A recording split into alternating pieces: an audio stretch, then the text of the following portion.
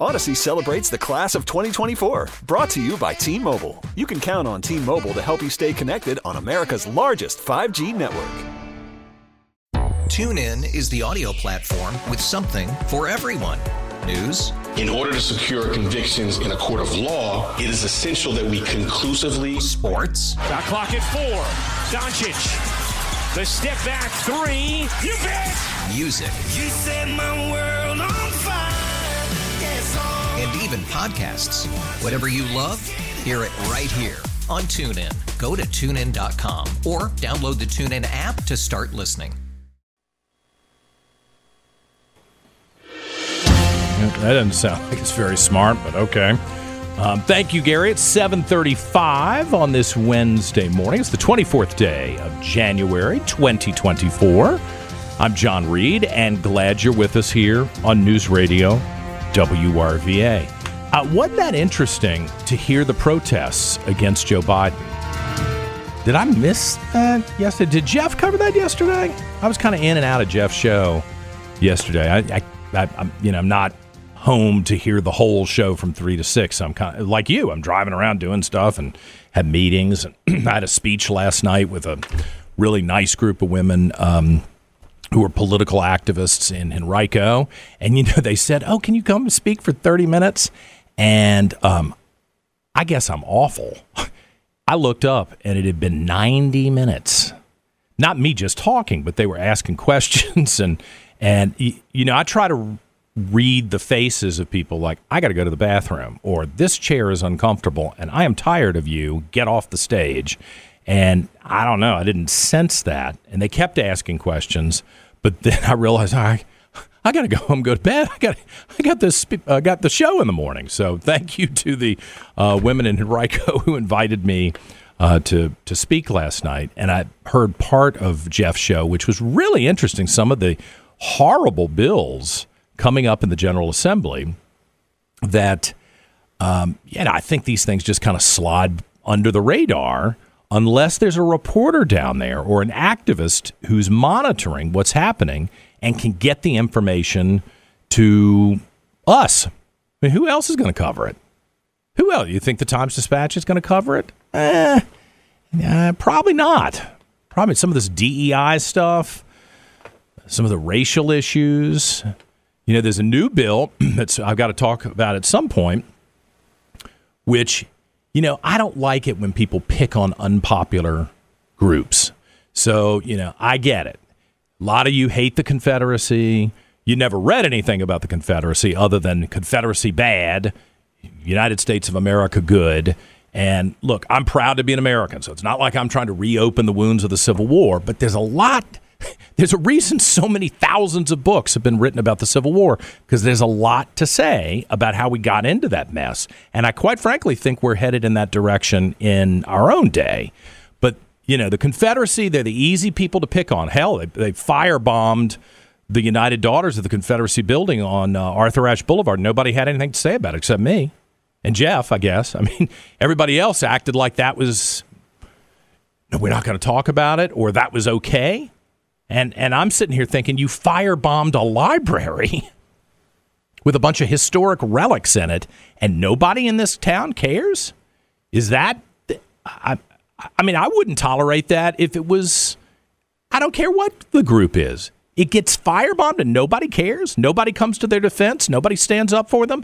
So you firebomb them in 2020, and now down at the Capitol, they want to take away their not-for-profit status. So, I mean, it's like a charity. There's a bunch of ladies who wear little ribbons. And, I mean, I've been to their meetings. I go, I was curious about this, too. And when I'm curious, I don't just stand here and complain about it on the radio. I march on down and say, hey, can I come into one of your... They let me into one of their meetings. They did the Pledge of Allegiance to the U.S. flag. They sang the national anthem. I was like, okay, this isn't some secret... the South will rise again and take over America thing. This is people who actually had family members who died in the Civil War who want to commemorate the death of their family members. And the fact that Virginia, I know it's hard for everybody to conceive of now, just like it's hard to conceive of a marriage that is a pure and lasts for 50 years. Nobody seems to be able to pull that off anymore. It's hard to conceive of a state feeling like that is your country. That's your affinity. I mean, people move all the time. I've lived all over the country. A lot of you have moved from New York and New Hampshire and New Jersey to Virginia. I don't expect you to say, oh, Virginia's my homeland. I mean, I don't expect you to behave that way because it's just a different situation now. But maybe you should pause, and instead of condemning these women who actually take pride in their ancestors and they take pride that they've had 5 or 10 generations of people living here in Virginia, before you condemn them, maybe you should try to understand them. Well, they're trying to strip their not-for-profit status at the Capitol. And, okay, I'm sure some of you will say, to heck with it, it's fine. They were rebels, so take their not-for-profit status. But I want to warn you, you be careful. Guess who they're coming for next? And I'm not making this up. Some Democrats in America have already said the churches shouldn't have not-for-profit status. Oh, no, wait a minute. Now it's a little personal, huh? You and your church could lose that. And then what do? Then all the things that you do in your church, hopefully good things for the community, suddenly that doesn't count anymore because a group of leftists decide that the church shouldn't have the not-for-profit status? Or do they decide that the Boy Scouts shouldn't have not-for-profits? I'm on the board of the Boy Scouts. I'm trying to support the Boy Scouts, save the Boy Scouts. Somebody get to decide to strip them because they're unpopular, some social position they take. You got to be careful about this. They go for the unpopular people first and beat them up and take the lunch money from the unpopular kid, but they're coming for you next. And I just think everybody should be aware of that. Don't applaud when other people are mistreated, because they could come for you. 741, I want to talk to Bob Morris. It's been a while since we talked to Bob. Bob is a VMI grad, the Virginia Military Institute, and United States, U.S. Army, right, Bob? Yes, sir. U.S. Army, overseas, in a lot of places that we probably can't even talk about on the radio. The guy's seen a lot of stuff in his life, and he comes back and loves VMI. And it's been a contentious relationship. He's been the advisor to the cadet newspaper at VMI, which has been critical of some of the decisions that have been made at the command level at VMI. And Bob's been just beaten up constantly. And it looks to me like some of the criticism you offered to VMI, you've been vindicated lately. Walk me through what's happened, Bob, and good morning. Good morning, and thanks for having me on. No, sure. And actually give me an opportunity to clear up the record on some things. Okay. First, I need to set the record straight, dispel some misinformation that VMI and others have put out.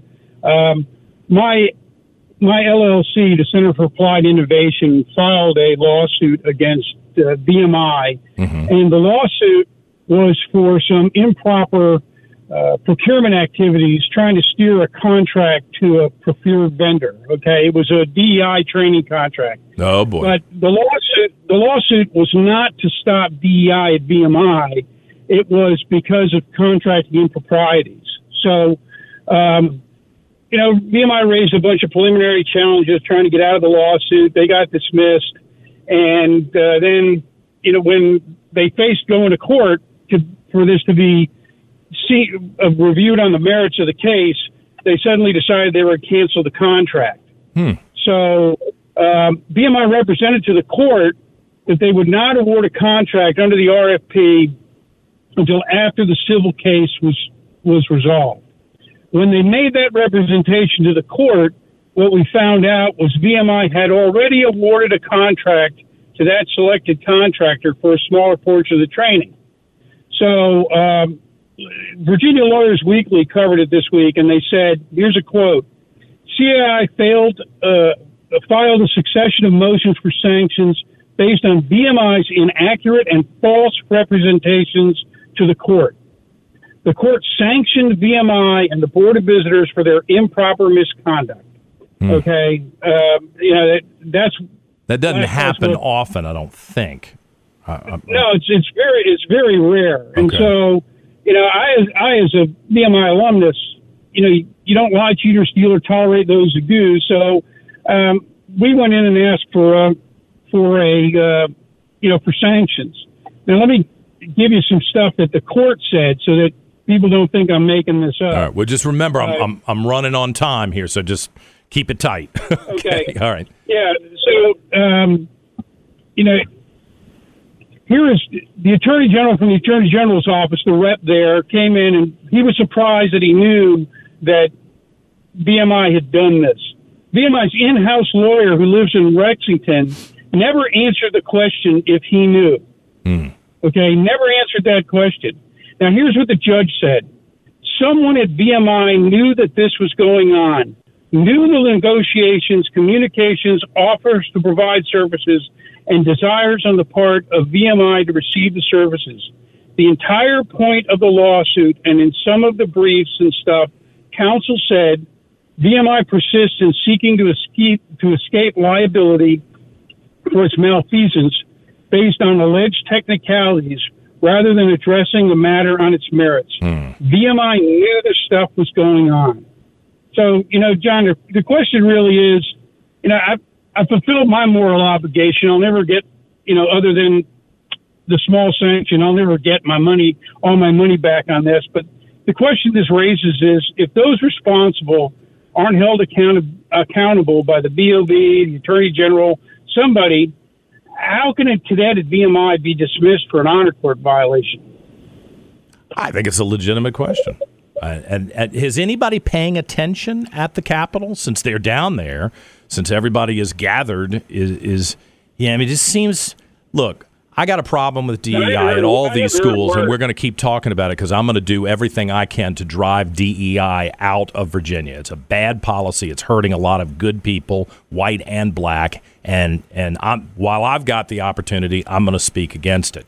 But this is a specific case where you would think somebody at the Capitol, from the governor's office to the legislature, would say, what is going on at VMI? They got a problem there. There's an attitude problem, first of all, that they don't respect the legislature and the law and the governor. I think that's the first issue, even if I disagree with some of the decisions they're making. This is just another example of kind of running over people that they've decided they don't like, I think. Well, you're right, John. And, here's what my lawyer said in court. This is supposed to be one of the most honorable institutions in America. If a student did what they did, they would be expelled. Yeah. Okay? I mean, no matter what you think about DEI one way or the other, I know a lot of people out there have different opinions. Somebody went to court in front of a court of law and made false representations. Okay? And it wasn't just that they didn't know. Right, Bob? It wasn't just that there was a miscommunication or they weren't fully briefed. You think it was very deliberate. Well, the judge's words were someone at VMI knew that this was going on. Yeah, okay. All right. Okay, so even the judge saw that somebody knew. I mean, how do you do a contract from an institution, any institution, where nobody knows? Yeah. Some of these guys get on cruise control and they decide what they want is what they want. And then that causes them to break the law. I mean, honestly, I think we saw that with Mayor Stoney in Richmond, where he decided to hell with you, to hell with the law. My lawyer's telling me that I'm breaking the law, and I still don't care. I'm just going to do what I want. And you know what? I applaud you for standing up and holding people accountable, because in this type of society, that's what you got to do to maintain dignity and order and the rule of law that's fair for people. Bob Morris, I appreciate the chance to talk to you, Bob. Talk again soon. Well, thanks. Thank you. 7:48. We're back with more in a moment on News Radio WRVA. Odyssey celebrates the class of 2024. Brought to you by T-Mobile. You can count on T-Mobile to help you stay connected on America's largest 5G network.